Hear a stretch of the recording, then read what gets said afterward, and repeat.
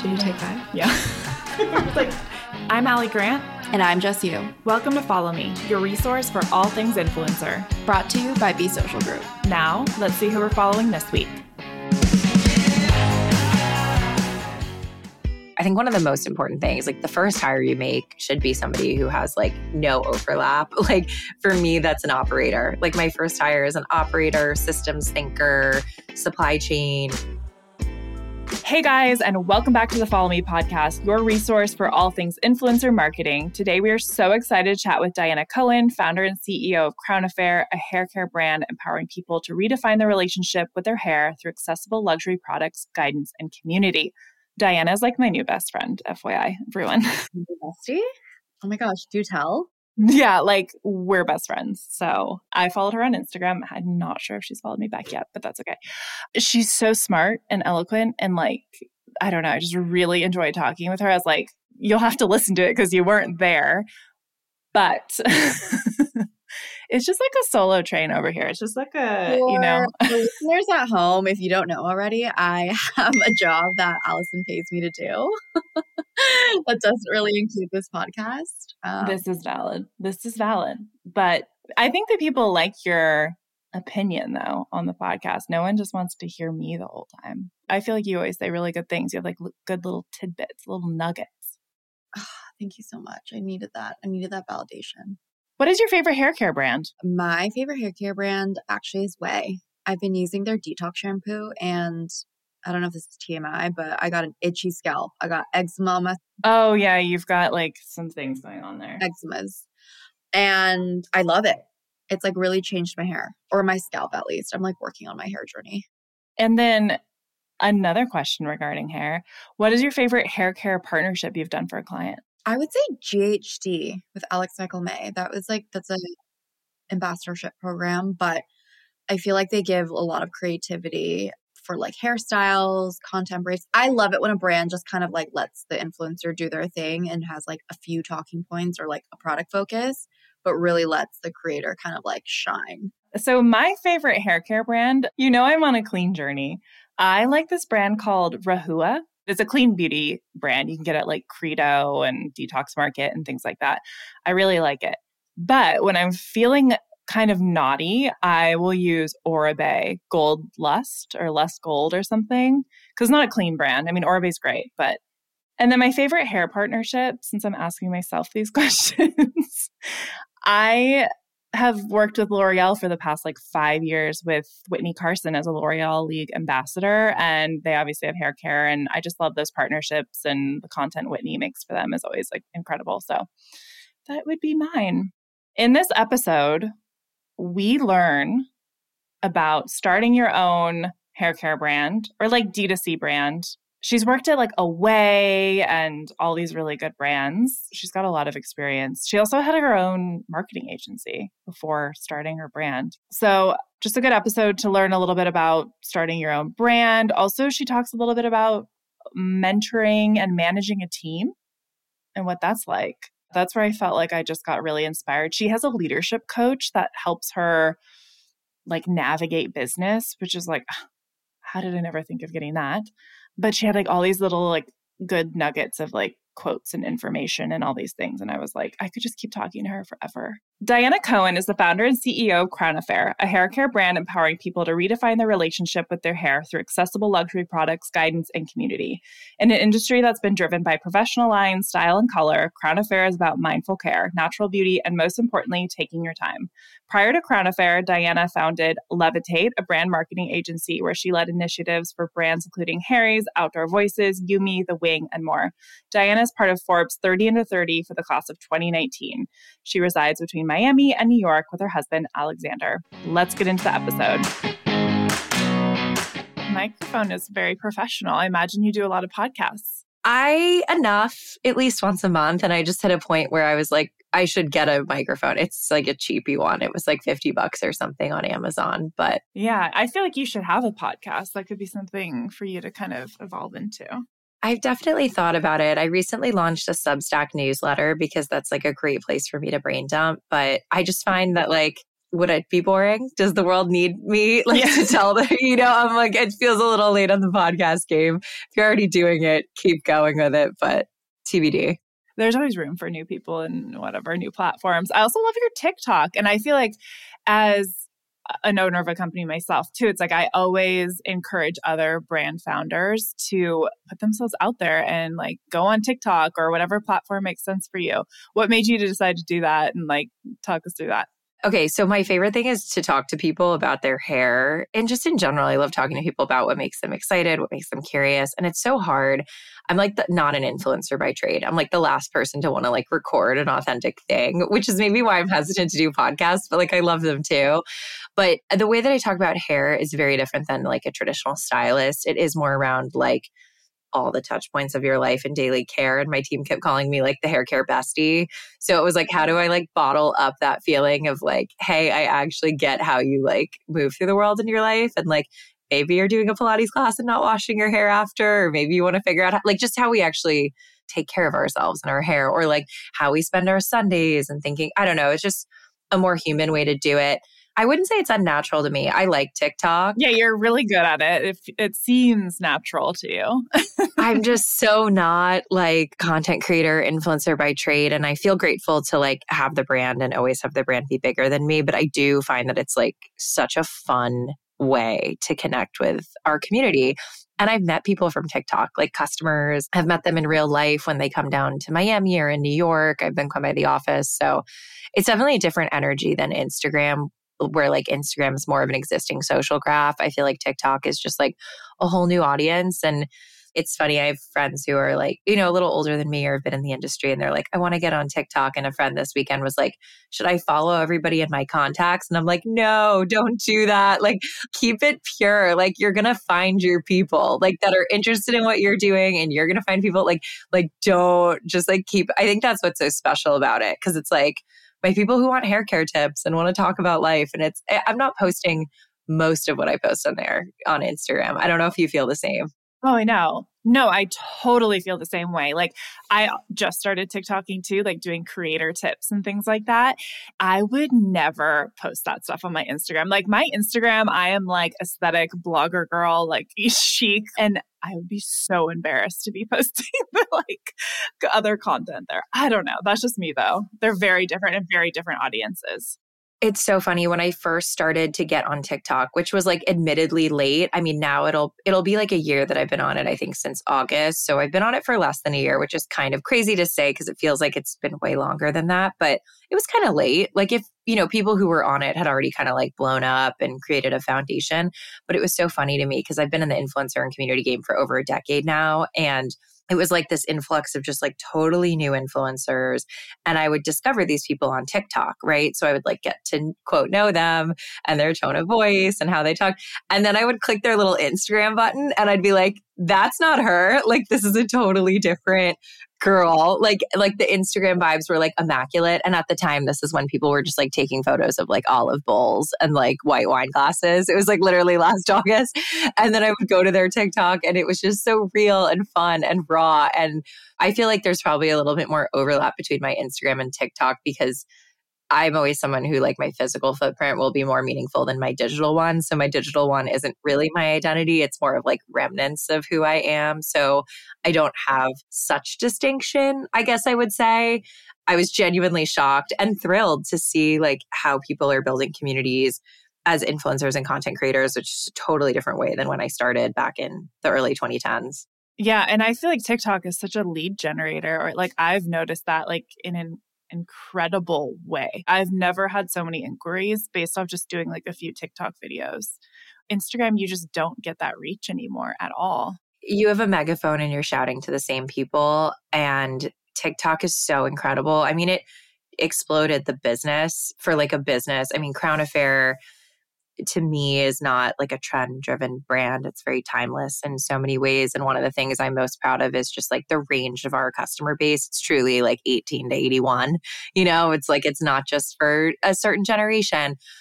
With that though, like once we started posting on TikTok and once I started posting on TikTok, you just started to hear people be like, oh, I saw that air dry technique on TikTok. It's like, all those little things. Or we'd go into a Sephora and the beauty advisors would be like, yeah, people are coming in saying that they saw the dry shampoo on TikTok. And it's like, if I put the same content on Instagram, it wouldn't matter. It's like clearly the place and the location and the setting and the intention of your energy when you go to TikTok is just such a different, people don't talk about like intention enough, like when you're in these spaces on social media. And I think that your willingness to learn and your just appetite for curiosity, for me at least, is so much higher on TikTok.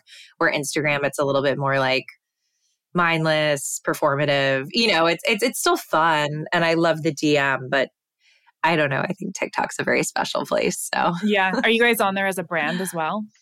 We are. And candidly, like people see it. It comes in people's feeds. I think across the board, most people don't really want to follow brands on most social platforms unless you're doing something really unique. So my TikTok definitely performs better in terms of like people just feeling more connected to the brand. That was part of why I started it. I was just like, even if I went on the brand, which I could do. I mean, there's a lot of founders who do that. I think it's nice to have a balance though between the brand founder. It's not the same because I want to talk about stuff that informs how I'm building the business and my own identity, like totally outside of just the brand itself. Your content was coming up in my feed, probably because I like to follow like founders and things like that. But I was like, oh my God, this is just so good. Very impressed. It means a lot. Yeah. We've actually met in person before. We met in 2019. We were on a panel together for Create and Cultivate. It was like right before the pandemic. It was like early March, I think. Was it in LA? Yeah, it was downtown LA at that like garden. I was moderating the panel, I think. Okay. That's probably why. Because I'm like, I know there was a Shake Shack girl, a Volvo girl, a Pinterest person. I'm like remembering the panelists. Okay, you were moderating it. Amazing. Moderating it, yeah. So I was asking the questions. Yeah, the Shake Shack girl, which I'm like very impressed by her role. But yeah, I think at the time you had newly started Crown Affair. Is that right? Did you start the company in 20? Couple weeks old. Yeah, no, yeah. Really? Yeah, we launched January 28th of 2020. That Create and Cultivate event was like mid-Feb. So we were less than 4 weeks old. Like I think it was week 3 of the business that I came out and did Create and Cultivate. And then COVID happened 3 weeks later. So we had 6 weeks in the world live before the pandemic. That could have either been a really good thing for the business or really bad. Like, how did you feel about that? I mean, at the time, I think everybody was just uncertain and like, what is happening? In hindsight, it's definitely been overall positive. But, I've worked in consumer marketing for over a decade, and it's like spreading the gospel, like you have to be on the ground, spreading the word, connecting with people.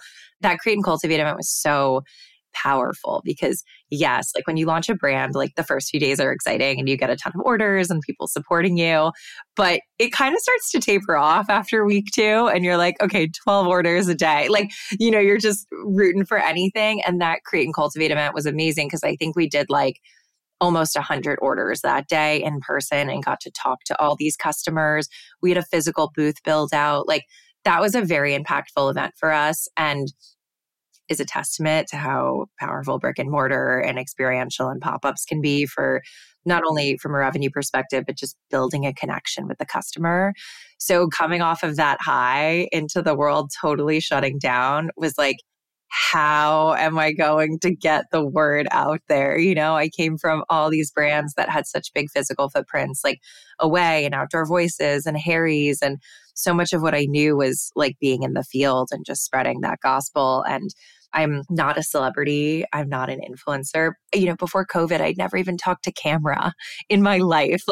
Like I was a normal person. I would take photos on vacation and post photos of myself, but like I wasn't talking to a camera. I wasn't explaining what I was doing. So I kind of feel like the last generation of founders that's like not influencer celebrity driven, and we're kind of like founder class 3.0. Like I worked for the Emily Weisses and the Jen Rubios and all these people. And I'm kind of like class 3.0 of consumer founders. But I genuinely think the last class of people who has been like formally trained in like brand and marketing from that decade of D2C, because now it's such a digital first environment in terms of social.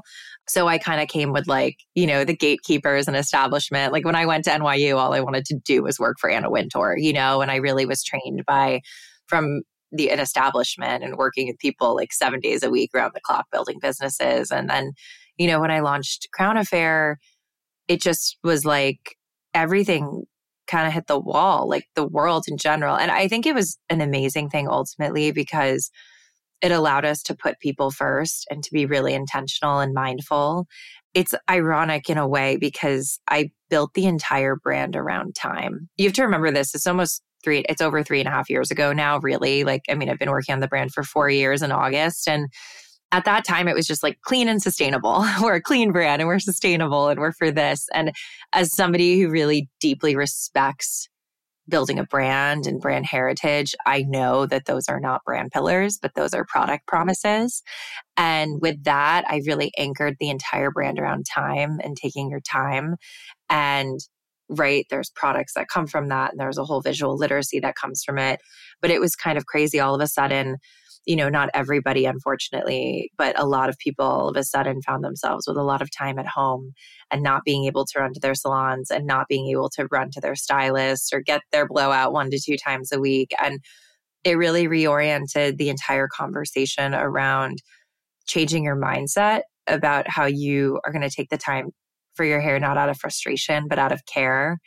And it's so funny because even 3+ years in, we see a lot of brands riffing on this and kind of entering the market with that messaging now, which I'm super happy because ultimately it's just good for the category, a category that's been so driven by styling and color and salon and damage. And the category is still owned by brands that are telling you to fix yourself, and repair and fix versus being how do I actually get to the root of what's happening? It's the same with nutrition. It's the same with journaling or any consistent rituals you have. It's these overnight miracles are often too good to be true, and they actually don't create a sustainable ritual. You have your hair with you your whole life and taking the time to really understand it and care for it. So, that opened up a whole world in a way that I don't think we would have been able to if we just kept running, on the ground, going, without the pause in our lives. So, it's also challenging. I feel lucky on one hand too, because I had a lot of people be like, how did you scale back, when COVID hit? I'm like, there were 3 of us. There was nothing to scale. I do really feel for a lot of the people who were already in market for years and years and years and had to figure it out. At the same time, I think time in market is one of the most valuable things as a beauty brand. The truth is no matter how strong our marketing is, how incredible the products are, it takes so much time for people to change their behaviors around beauty, especially when it comes to hair care products. A lot of people, you do customer interviews and they're like, oh, I'm using whatever's in the shower. I'm using whatever my stylist gave me years ago. And it's wait, hold on a second. You've taken the time to really be intentional with your skincare, your makeup, but you're still using this, you're still using this aerosol spray where the formulation was from 2011. It's just so crazy. So I think we're on a very long journey. And my hope is that it all feels like an overnight success. But I genuinely do believe we're the first brand to really preach this whole new mindset shift. And we're getting more and more people on board with it. So it's so clear that you are such a marketer. From everything the brand does, you do, it's all very intentional.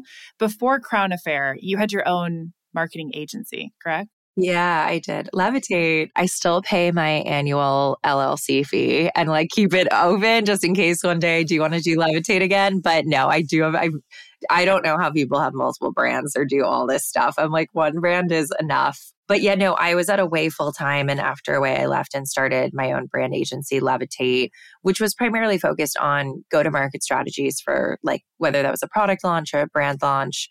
For example, launching Flamingo, Harry's women's line, or it could have just been go-to-market strategies. I worked with Outdoor Voices. Obviously, Ty had built that brand for many years prior to me joining, but launched so many collections, new stores, just all of the strategies for that. I built out their influencer, ambassador, and affiliate program, ran their Slack channel, all of that, really community-driven work. Did that for 2 years and really nights and weekends started working on Crown Affair, but I've only ever worked at startups. I've always been obsessed with consumer behavior. And, part of it's just the timing of my life. If I was 10, maybe even 5 years older than I am, I probably would have gone to a publication and tried to be an editor. But the writing was very much on the wall when I graduated college in 2013. And I was working at Into the Gloss at the time and the internet was happening. So I feel really grateful to be an early employee and part of the founding teams of a lot of the D2C brands that really grew from the last decade. Yeah. And like you were saying, a lot of those brands use brick and mortar, tactics, in-person tactics, pop-ups, all of the things that you probably had tons of experience in. And then with COVID happening, you're like, how do I pivot this strategy? What was the first thing you leaned into for Crown Affair? Was that obviously influencer marketing and social to get the word out? There were two things we did. So our influencer marketing early on, it has changed a lot since we've launched, just by nature of social changing so much the last 3 years.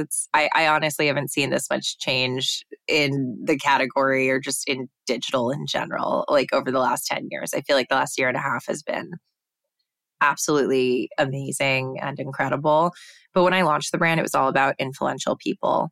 And I always tell people this, when you're like launching a brand into the world, you're only going to do it once. And I've been thinking about PR in a really different way for the last 5 years, but like, it's just about storytelling and creating this perfect storm. So when we launched, and even like beyond into COVID, it was still about gifting people who have true influence as like tastemakers, editors. That has totally changed now. It's people who have huge digital footprints. Like if they shut off their social channels, you might actually have no idea who they are. And maybe they live in other parts of the country, but they're really connected with their audiences, and that's their core business.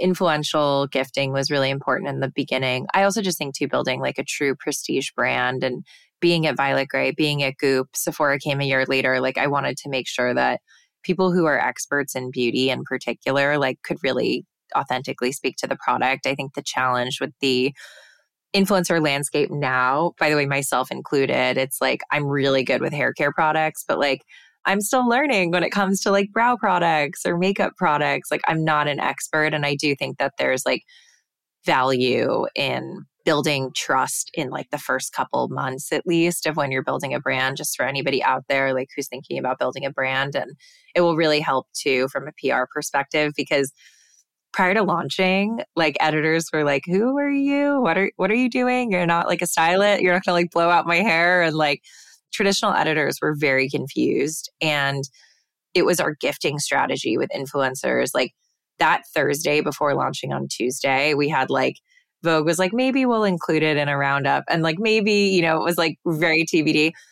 All of the gifting rolled out that Thursday, Friday, Saturday, Sunday. By Monday, I was on the phone with like 10 different editors being like, we want to do a whole feature story on this. Yeah. So I think influencers still and community, but like these are people I've built relationships with over 10 years. It wasn't like random reaching out. So I always say relationships are like the most key part, I think, of building and launching a brand with go-to-market. The two things we really had to pivot on was figuring out how to cover the same, I call it like surface area of special, but digitally. So the first one was like, I just started talking to camera. Like I literally just turned the phone around and was like, hi, I'm Dianna. And like, here's the vision. I've been preaching this for so long. This started from a Google Doc with friends. I'm obsessed with hair care in general, like totally outside of Crown Affair. I'm so passionate about hair. I think it's like one of the coolest fibers on our body. Like it's like literally like the leftover fur on humans. Like there's just so much crazy, fascinating stuff about hair and getting people to think about it differently. The other really impactful community thing that we did was our mentorship program. So I've been very, very blessed to have mentors in my life that are rocks for me. And when COVID hit, so we'd been in the world for a little bit, but I guess maybe 3 months, because this was like April at this point, we had a lot of young people reaching out about advice, if they're doing internships, are we hiring? Because especially for college graduates in 2020, it was a scary time. And Elaine, who's my now president, who's been with me for almost 4 years now too, she's amazing. We were like, I can't take phone calls on all these people. Like we have dozens and dozens. How do we scale this? And at the same time, I had women like us who were like, how can I give back? Yes, I'm donating, helping my immediate community, but like there has to be a way for me to like give back. And we put together the Seedling Mentorship Program, which is an 8-week program where we pair mentors and mentees. They get on a call once a week. We provide them with prompts. Now we have in real life meetups, but at the time it was, we would do Zooms with all of us and introduce ourselves. And we we literally put it on Instagram. I was like, nobody's going to sign up for this. I hope like 8 people sign up for this mentorship program. Within 24 hours, we had over 250 applications from both mentors and mentees. And Elaine and I literally got a bottle of wine and Post-it notes and like printed out the spreadsheet and like matched everybody. And to this day, like not only are those some of our strongest people in our community who like aren't influencers, by the way, they're just like real girls who like graduated from college or like amazing CMOs. And like that to me is so incredible from a community perspective, is like just authentic community. And some of those people are our best customers just in terms of like value, like gifting their friends and their moms and their sisters and just continuing to spread the word for us. So I feel like Seedling and our mentorship program and just starting to be more vulnerable on camera without making the brand about me at all were like the 2 biggest pivots that were not on the menu when I was planning the go-to-market strategy, you know? Yeah. And you said you had 3 people on your team when you launched. Was someone running social or was that you, like creating the content and the assets and all of that? It was basically me and my friend Kelsey, who I worked with at Away. So when I launched Crown Affair, I think one of the most important things, like the first hire you make should be somebody who has like no overlap. Like for me, that's an operator. Like my first hire is an operator, systems thinker, supply chain. Like Elaine is the left brain and I am the right brain. So she was my first hire. Everybody else was a contractor. And I learned this from being a contractor, basically, you know, consulting, but like it's essentially just hiring a contractor. You get super talented people, like people you would not be able to afford and people who are talented enough that they realize they want the flexibility in their life. So I was like, how can I create an Avengers team of contractors? And one of those people was my friend Kelsey, who we worked at Away together. She was at Away for like 3 years. She ran social there. She left. I knew she wasn't looking to get into full time. And I was like, help me launch this brand. Like, obviously, you're not the forever person, but it was me and Kelsey and Ben, who's done our PR for 3 years. I also met him at Away. He started a couple weeks before me. My creative director, Show, who was our art director at Away. Like, I built this little Avengers team of people that I've been in the trenches with before, and they were all doing freelance now. So it was really just me and Elaine full time. And then we had some like we had an intern who was at NYU who was helping with like mailer things, but it was a very lean team. And to this day, I mean, we're 15 people now full time and it feels big, but it's also like still very efficient and very lean for where we are. 15. That's like it's a good size, but it's also like the point which I feel like you as a founder, CEO kind of start to feel like detached. Like, you know what I mean? Like, it's just, there's so many people at that point. I don't know. Do you feel that? Like that was the number of employees that I felt like I was more actually. How many like people 10. do you have? Well, we have just under 20 now, but we're like coming together with another company, which we're working closely with. So we're going to be over 50. Wow. Which that's huge. That is like huge. But at the point now it's like, especially with COVID and not always being in the office every day, like I don't know everyone personally on my team in the same way like I used to. And I think it was honestly at that point where we got to like 10 people and you start building hierarchy, you know, where not everyone's not reporting into me anymore, you know? So it's just like it's a different vibe. Totally. You know what it is? I don't feel detached. There's a point where your company gets to a certain size where you do not have the capacity to make every decision anymore.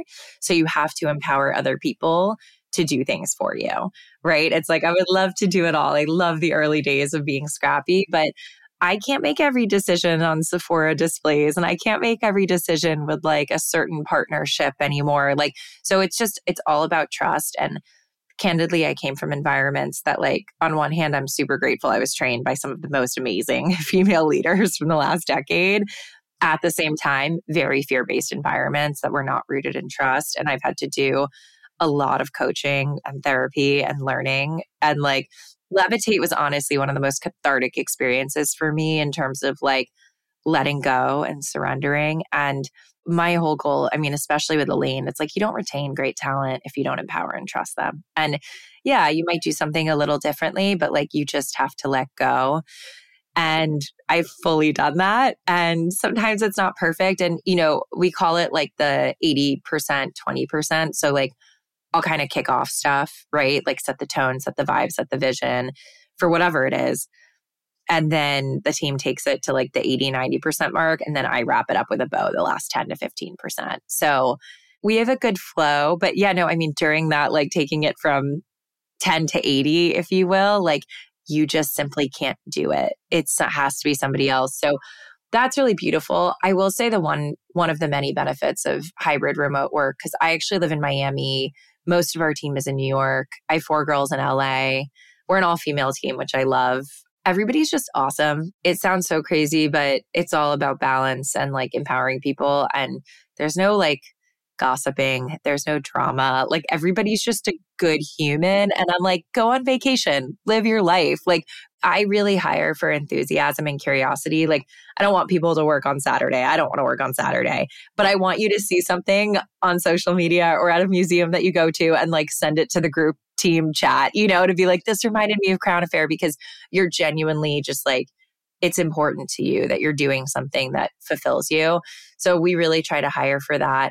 With that though, because I'm not in office every day, when I'm with my team at every level, the most junior person to the most senior person, like I'm present with them. So even though there is a hierarchy and most of the team doesn't report into me anymore, and I have fewer direct reports, when I'm sitting with like our junior copywriter, it's like we are fully present together and there's no logistical stuff. It is just like, hey, let's go get coffee and pop by this gallery show in the Lower East Side by our office together for an hour and a half, and like build a relationship. So then when we show up on Zoom calls or we show up for a meeting, it's like we have that empathy. And I think that is the most important thing to solve for when you're thinking about hybrid work culture. It's not so much like, yes, it's a little bit of the creative, free-flowing ideas that I do think don't get captured.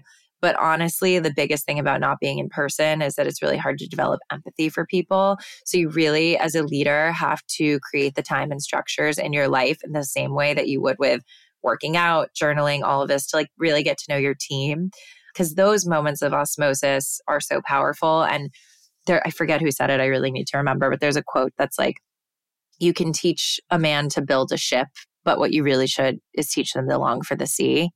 Because there's such a bigger purpose in meeting. It's like, yes, you can be like, we're building the ship and here's how the ship is built and we're going to build the ship. But it's like, there's such a bigger purpose and meaning. And I think that's how you really get the most out of people. And ultimately know too that like, I think being realistic about being a leader is really important. We have young people who come in and I know that they'll probably be with us for like 2.5 years, And by the way, that's like a pretty long time for like a young person, but it's like, you're going to graduate. You need to go somewhere else. And that's also because the company's growing. Like the role that you're doing and wearing all these hats, like we're going to need a specialist in 2.5 years for this. So I really think about every person's role on our team and their journey with Crown Affair and how it can really empower them. Like I want people to, especially our younger team members, to like learn, grow, get really good habits, and then go somewhere else and be like a huge bonus for that business and like thrive there. And, we've had people who are like have graduated because it's just like time and it's been 2.5 years or 3 years. And they're like, I miss this culture. And I'm like, I know that we're doing something right because of that. That being said, as a, employee 8 or employee 13 at all these other businesses, I do feel like it was around 35 or 40 employees and team members that I started to feel disconnected. I feel like the first 30 you're still like in the trenches together. And even though you're not like spending time with everybody and getting lunch or coffee walks, like you still, from like a tribal perspective, are very much on the same frequency.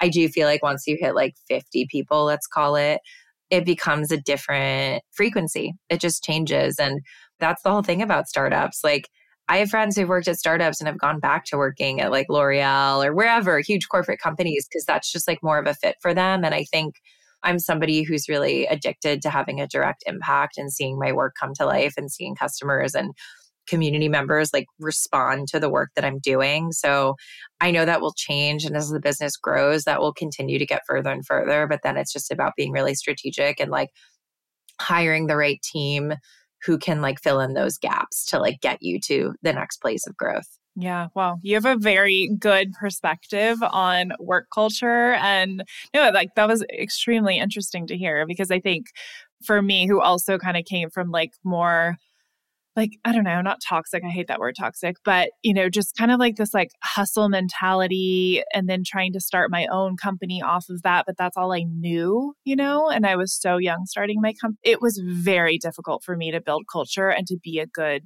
mentor and manager to my team. And I think it was just lack of experience and just being so young. But like the last couple of years, I've invested my own knowledge in learning more about this, and it pays off. And at the end of the day, it's like the best management styles, like be empathetic and be a good person. Like, I feel like we watched all these like movies and read all these books about what it is to be like a powerful woman in corporate America. I hate that. Like, I hate that so much. It is all masculine energy. I have so many thoughts on this and like being bitchy. It's like, no. Why does being bitchy make you powerful? It's not it. It's not it. It's the opposite. The way that I'm talking about it now, please do not mistake that I learned this overnight. It was 10 years of coming from those cultures that were driven by masculine energy, and masculine energy is like bulldoze, go, go, go. And feminine energy is what my leadership coach calls the no splashing zone. And it's like, you're going down a river. It is going fast. It's crazy. There are bumps. Like, you could freak out the whole way and splash and be crazy, or you could just not splash and find some peace. You're going down the river anyway. And it's just about creating space for that and like leading with empathy and giving things time and space. And, on one hand, it's easy for me because, as again, like whole brand is anchored around time. So it's like, I can't tell people to take their time if I'm not taking my time. So that's like a built-in bumper for me, is like, I can't lead with the masculine energy at all. And I genuinely don't want to live my life that way anymore. But no, I mean, it's taken years to get to this place. And candidly, when I had Levitate, I was fortunately self-aware enough to know that I was not ready or mature enough to lead a team. And people would keep asking me, don't you want to grow your agency? I was getting client inbounds, referrals, and I had to make a very clear decision. Like, two of the pillars that I wrote down when I started Levitate in terms of keeping my focus on why I started was creating my own schedule and choosing who I worked with. And those were my guiding pillars of like, no matter what, I want to be able to be where I want to be when I want to be. I can pop into Harry's, I can pop into Outdoor Voices, but like, I don't have to be in an office at any point at any time. And like, that's not my job. And then like, candidly, one of the challenges of being at these high growth startups is I'd start as like an early employee. And then a year later, it was like 85 people and the company had changed so much. And I just felt like I wasn't able to hold on to kind of that special. And I just knew, I was like, I don't really want to hire a team. I don't want to manage people. I'd rather have 3 amazing clients and do the work that I love doing than building an agency. And again, I just don't think I was mature. Like, I would have taken on a team member and I wouldn't have had the understanding or grace. And candidly, I think the pandemic has like foundationally transformed me as a human, and all of us hopefully as a human, in realizing that like the before ways of doing things were not really sustainable. We were living in a culture of like move fast and break things. And I've learned that those things are not things, that they're people. And I was once a broken person, and it really is, I have no interest in doing that. And it's challenging because on the other hand, like, I don't think you or I would be who we are without coming from that place. Like, it's really hard to start something. You have to be borderline like delusional. You have to be like, I'm going to do this no matter what. And every day I'm going to wake up and I'm going to create this thing. And I do think part of that motivation came from the masculine energy in the world that I lived in before. But now I have this quote up on my wall on a Post-it note, nothing fancy, that says, what got you where you are isn't going to get you where you need to go. And I really think what got me here, you just have to change. And it is that like true growing pain and labor and daily self-work of shifting out of that masculine energy into the feminine energy in a world where the frequency is still very much operating in the former. Mic drop. Honestly, I'm like, can you be my leadership coach? Like, what? It's all just recycled knowledge and lots of journaling that has gotten me here. Yeah, I need to like recalibrate because I am like, I'm kind of in this like well, I don't know. I feel like you go through waves just like you do as like an employee or anything through life. Like as like a founder and CEO, I'm just kind of you go through ups and downs, and I'm like, feel like I'm just in this like hard place right now. Like need to get out of it. It's okay though.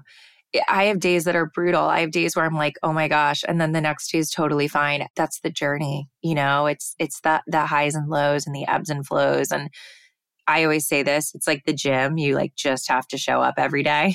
And like some days you'll work out and be like, that was the best workout. I feel so good. Like I'm going to crush my day. And some days you're at the gym and you're like on the treadmill or whatever you're doing. And you're like, I do not want to be here. This is terrible. But it's like, you have to go because most people, they just stop showing up. That's why things stop, You just have to show up.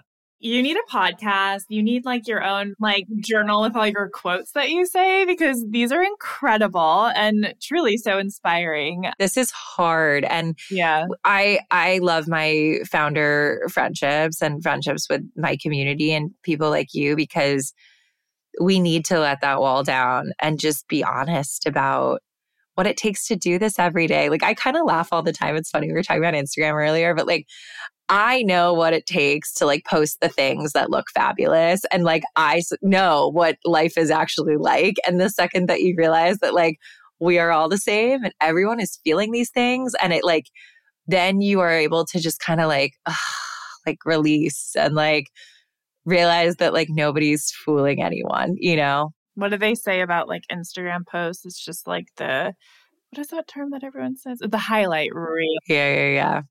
Just so true. But TikTok, we can just go like raw and just do whatever we want to do, which is fun.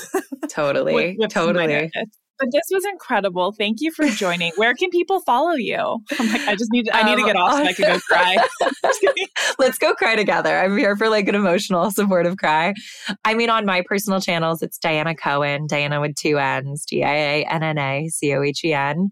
Love when people send me notes or DM me. I'm like very responsive there. That's why I do this. I'm just like, I love just like connecting with people and building things. So please send me notes if this inspired you. And then Crown Affair, crownaffair.com, Crown Affair on Instagram, TikTok, all of it. And I love that we like didn't talk about the product or hair care or anything at all. This makes it, I could talk about that forever and I think about it all the time, but truly it is I feel like the product is a manifestation. Like I feel like if someone listens to this, they will just know that I would never launch anything into the world that isn't like actually intentional and good. And I'm not just doing this. But yeah, we're at Sephora's, Sephora.com. We're at Goop and Violet Grey and lots of great stores. And if you do ever want to chat about hair care, I'm also here to discuss hair care. I love it. Thank you for joining us. This was great. Thanks for having me.